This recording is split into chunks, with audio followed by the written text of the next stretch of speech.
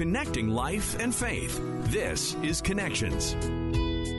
Welcome to Connections. I'm Colleen Hood with Mike Tom. Today's guest has lived through undeniable pain, but she's found Jesus and not only been delivered, but redeemed. It's such an inspiring story.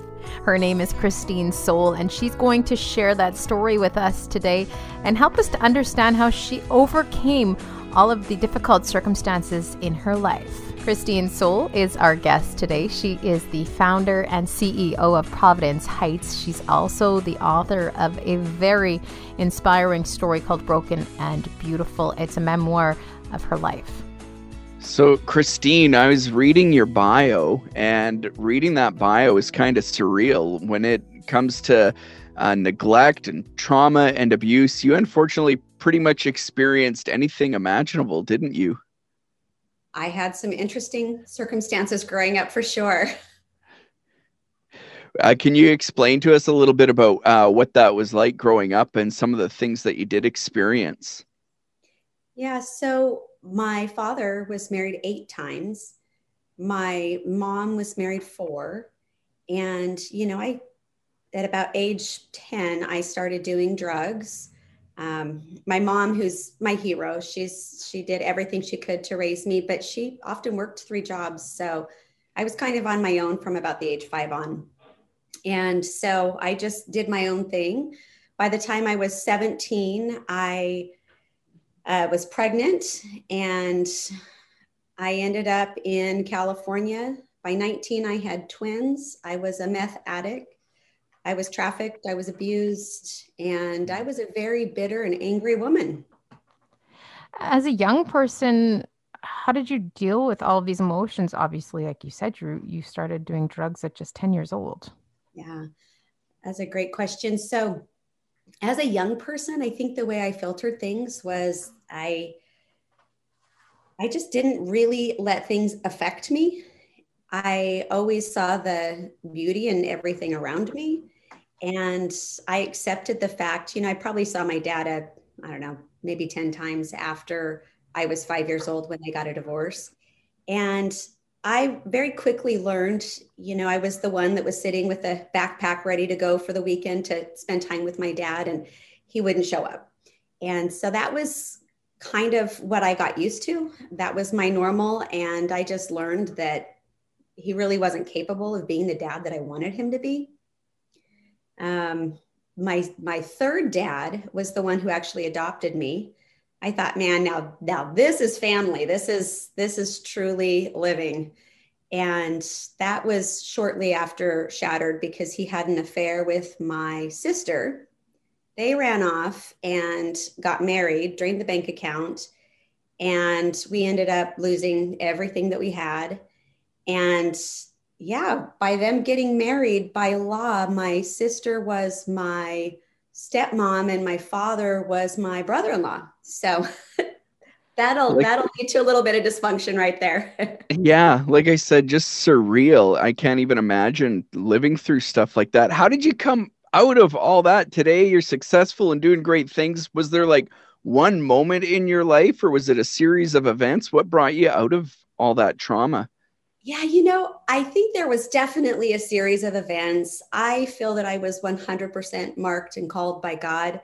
I have so many moments in my life where I would even be on meth and in a strip club and telling people that they need Jesus when I didn't know Jesus, but I always believed in God. And I think that there was definitely just a calling in my life. And at the age of 21, I fell to my knees and I cried out to God. And I just said, if you are real, take my life, it's yours. And I so tangibly felt the power and presence of God that I went and I threw everything away. And, where I should have had a heart attack, I never even had a desire, temptation, or withdrawal. I was completely healed. And I know that that's not the story for all people, but, that was my story. And I believe that it's for such a time as this to be able to really let people know that we have a huge God, and he does work miracles in our lives. And really, that's my passion now, to help other people to walk through difficult circumstances. You mentioned that you still had your faith when you were on meth, when you were in a strip club. How did you manage to keep the faith, obviously not to where it is today, throughout all of that? Yeah, I can't say I had a faith. We would call that sort of saved. I don't know that I made it to that level. I just believed that there was a God, and I believed that he loved me. I had really no knowledge of what he thought or what his heart was for me. I just believed there was a guy out there, and we called him Jesus because, I don't know, that's what other people said. And that was really my only background I had on my faith. When you did finally cry out to God and, like you said, delivered from addiction and stuff, can you just explain what that felt like and what God's presence felt like? Well, I will tell you, it's a great lesson, I think, for all of your listeners is, immediately I started going to a church, short skirt, low cut, top with my 3 kids. And yeah, it was definitely different, but you know what? I wanted Jesus with all my heart. And needless to say, I didn't quite fit in, and I felt a lot of rejection, but I wanted Jesus desperately. And I think that that's an opportunity for us all to really learn that, no matter where someone is, if they step into a church, they're hungry and they're seeking, and that I just needed somebody to help guide me. So it did set me on a journey of really trying to discover him for myself. And, I had another moment of real surrender where I ended up in my mom's basement after that, because I was bouncing from couch to couch, house to house, and I didn't know how I was going to survive. I didn't know how I was going to provide for my babies. And then I ended up in my mom's basement. At one point, I fanned out all my bills, and I had $40 to my name, and I said, God, I can't put a dent in any of this. Like, I don't know what I'm going to do. And so I thought, you know what? He really saved me before. I wonder if I gave the $40 to him, if he could just help me. And so I wrote a check to the one person that I knew who went to a church, and I gave that to him. And I said, can you just give this to your church? He thought nothing of it. And he had no idea it was my last penny to provide for my babies. But that man is the man that I've been married to for 23 years now. Wow. Is that wild? So I would say God provided. When you mentioned, going to church and a bit of rejection, often churches, we say, come as you are, right? But then when people show up how they are, we're like, whoa, not quite like that. You nailed it. But like you said, people coming through the doors, they're hungry, right? Any other things you might say to normal everyday Christians, let's say, how we can do a better job at welcoming people in? Yeah, that's so good. I would say, like I said, if they're there, they're seeking, and, just ask their story. My big thing I love to ask people, no matter where I am, not in a church necessarily, but everywhere I go, what's your passion? What's your passion? Or tell me your story. Obviously, if a girl comes in with a short skirt and 3 kids and she's 21 years old, she's probably got a story to share. And she could probably use somebody that would embrace her and allow her that freedom to share. So really that one person that sticks out in the crowd, the one that everyone kind of wants to stray away from, is really the one that in most cases needs the most help. Oh, Colleen, you nailed it. I'll tell you another moment that I had too, right? Probably about 6 or so months prior to all of this, is I was really in a desperate state. And I jumped into my friend's car. She was a neighbor, really good woman, helped me out. She'd watched my kids. She was probably my strongest refuge in that time for my life. And I jump into her car, and she's got this pastor talking. And I'm like, what is that? And she goes, oh, it's just my pastor. They have a recorded message, and she ejected. It was a cassette tape. This is how long ago it was. She ejected it from her car. And I thought, well, I'm confused. Why is your pastor talking on a tape? She goes, well, they just record him. And I kept asking her questions. And she knew my situation, and she knew how hard my life was. And she ejected the tape. I swung the door wide open. I continued to ask her questions, and she never had the courage to say, let me tell you about my Savior. Yeah. And I went on. I was pretty brutally raped after that, which was very horrific. That did bring me to my knees and calling out to Jesus. But man, never assume someone is too rough or doesn't want to hear. Like, be uncomfortable. Do it afraid. Just be willing to step out and say something, because you have no idea what moment could be the moment for someone to totally turn their lives around. Yeah, so often we're telling ourselves, oh, don't say anything, you'll offend them, you'll push them away. But that other person, so often they're just waiting to hear that message of hope. You're right. You're so right. Tell us a little bit about what you're up to now and what life is like for you nowadays. Well, I went from extreme poverty to marrying a man who owned a software company. And he's got the biggest heart in the world. And so we really began a life of philanthropy, spirit of generosity. I got to pour out those, the compassion that I had for other people who were in difficult circumstances. And about, almost 3 years ago, I was driving down the road, and God said, turn the car around, go talk to that woman. And I'm looking around going, what woman? And I see a homeless woman on the side of the road. And she told me her story. And it was like verbatim, my story, identical twins, everything. And I got into my car, I began to weep. And I just really felt like God was saying, you go be the difference you want to see in the world. And so I was like, you want me to do something about that?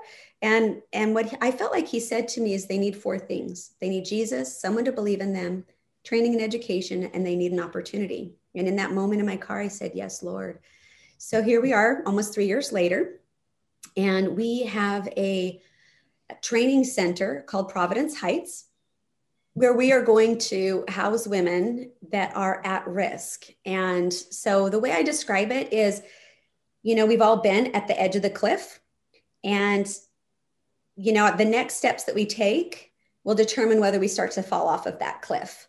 And people are throwing ropes, but depending on how far the women have fallen will determine whether we can even pull them up or if they even have the energy to hold on. So what we are is a guardrail.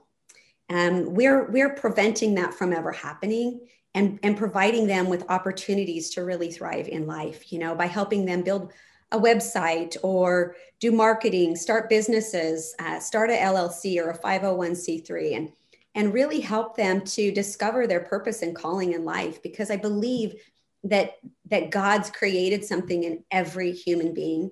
And so it's a matter of just seeking that out. So yes, we provide housing. It's a 1-year program, but that's not the focus. It's like a college dorm atmosphere where the housing is provided, but really it's the entrepreneurial skills that we're going to teach to really launch them into their destinies. What's it like for you to get to watch women come in who were in the same spot you were in, and to watch transformation begin to take place in their lives? Well, we just got the keys January 4th to the building. And nice. January 8th, we had a dedication. And February 1st, we'll start housing women. That will be our first 8 women. We can have 88 women and children, potentially going up to 138 women and children. We're doing our applications right now to see who is qualified to be our first 8. And every month we'll bring 8 more women in. And so I have had some interesting experiences, though. We did have a woman who just came in, and we got to find a different facility for her because we've partnered with Union Gospel Mission and other organizations. And so we got her into a safe place. because we're not open yet. But, she just sent me a text that this moment has saved her life. She's reading my book that I had written. And it's been amazing already to see transformation and change. In fact, she's at Union Gospel Mission. And now I'm communicating with another girl who I think would be perfect for our organization. So she's really hoping to step out of Union Gospel Mission and into our facility. So we're very unique in what we're doing. We're also creating a sustainable model that I think will be for all of the United States, maybe even Canada, where we are really focused on not only sustainability for the women, but sustainability for ourselves by creating our own businesses that women can work in. And we will take that, all of the revenue sources from the businesses that we start or real estate investments will go 100% into continuing to fund at-risk individuals. Now, it's obviously something that's very necessary. You were also mentioning your book. Can you tell us a little bit about that book, Broken and Beautiful? Yeah, so I wrote a book. I don't know whose bright idea it was to launch it at the same time as Providence Heights, because both are very full-time jobs. But we've had an amazing response. And the book is really, it's my story. However, it's broken up. I say it's my story. I write my story on it, but really it's the reader's story, because in every chapter, instead of just telling the story, it's really, how do we overcome fear? How do we overcome, I was going to commit suicide, abortion, all of these like real hot topic issues we really dive into and just share my heart, but really challenge other people to look into their own lives. What was it like for you to write that book and story out? My big thing was, how would my children feel? And all of a sudden my kids started saying, Mom, just write a book. And so that was really what prompted it, was the blessing of my children. And the real point in it was for Providence Heights. That's really, all roads lead to Providence. I wanted something for our ladies. And what I've discovered as the pages began to fill up, that really I might not be able to touch all women or even men. Men are loving it as well. But I can get a book into all people's hands that will receive that. And the comments that I've heard, even a woman saying that I want the Jesus that who's not a Christian. So the feedback has been incredible, and all of the proceeds will go to Providence Heights. What, speaking of Providence, over the last several years of your life and your journey of following after Jesus, what's been the biggest thing about God's providence or God's promises that you've learned? Oh gosh. He's so good. He's so good. That's what I've learned. He is a miracle working God. And every time we turn around, we find our building, it's a hotel. They're like, oh yeah, we'll give you furniture. And I'm like, great. But now my heart for these women, I wanted such beauty and excellence. And then 2 days later, I meet the guy from World Vision who donates all brand new furniture from Costco. Like, that has been our journey every single step of the way. And I know that everything that I went through, which, we just skimmed the surface of my story, but everything that I went through, I would do it again, knowing that this is the outcome. It made me who I am today. It gave me the passion and drive to really empower women so that they can be set free, so that they can live an abundant life. And so that is my absolute drive and passion. I would not have that if I didn't go through what I went through. So providence means God's protective provision. He protects and he provides. And that has been our story and our journey. And I know that when women come in, that will be their journey and their story. What would you say to other women out there who are going through a situation that was like yours and they just can't see that light? They're at the bottom. They've got nothing. They don't know where to go. They don't know what to do. What would you say to them? Oh, well, first I'd want to squeeze them really tight. Don't give up. There's hope. Look to the Father. He is a redeemer. He will carry you through. He will pour into your heart when you really seek him. Trusting him. My first scripture I ever learned, trust in the Lord with all your heart, lean not on your own understanding. Acknowledge him in all your ways and he'll direct your steps. If you release, I think the biggest thing a woman can do is surrender. A woman and a man is surrender to God. Just surrender and say, you know what? I kind of stink at this. I've been doing it on my own. Just give it to him and trust that process. And no, we have a little saying that we say is, the whole world is conspiring to make us a success. Even in the bad circumstances, even in the trials, believing God is conspiring to make us a success. But the only way he can do that is if we take what the enemy did for evil and allow God to turn it for good, see the beauty, learn from the circumstance, grow, and become that child of God that he created you to be. There's so much hope. I was going to ask you if there was like a specific scripture you've clung to over the years, a favorite, but is it that one from Proverbs there? Trust in the Lord with all your heart. Yeah, that I absolutely love. I think my favorite scripture though is where they had asked Jesus, what's the most important thing? And I'll tell you what, when I read that, I did lean in. I'm like, yeah, Jesus, what is the most important thing? And it was, you shall love the Lord your God with all your heart, soul, mind, and strength, and love your neighbor as yourself. And I'm like, okay, I might not be the sharpest tool in the shed, but I get it. Love God, love his people, feed my sheep. Peter, do you love me? Feed my sheep. And so I realized, even, when did we care for you? When did we feed you, Jesus? When did we do these things for you? And he said, as you have done for the least of these, you've done for me. So my focus in life, my reason for sucking air is to love God and love his people. I get it. That's my journey. That's my goal.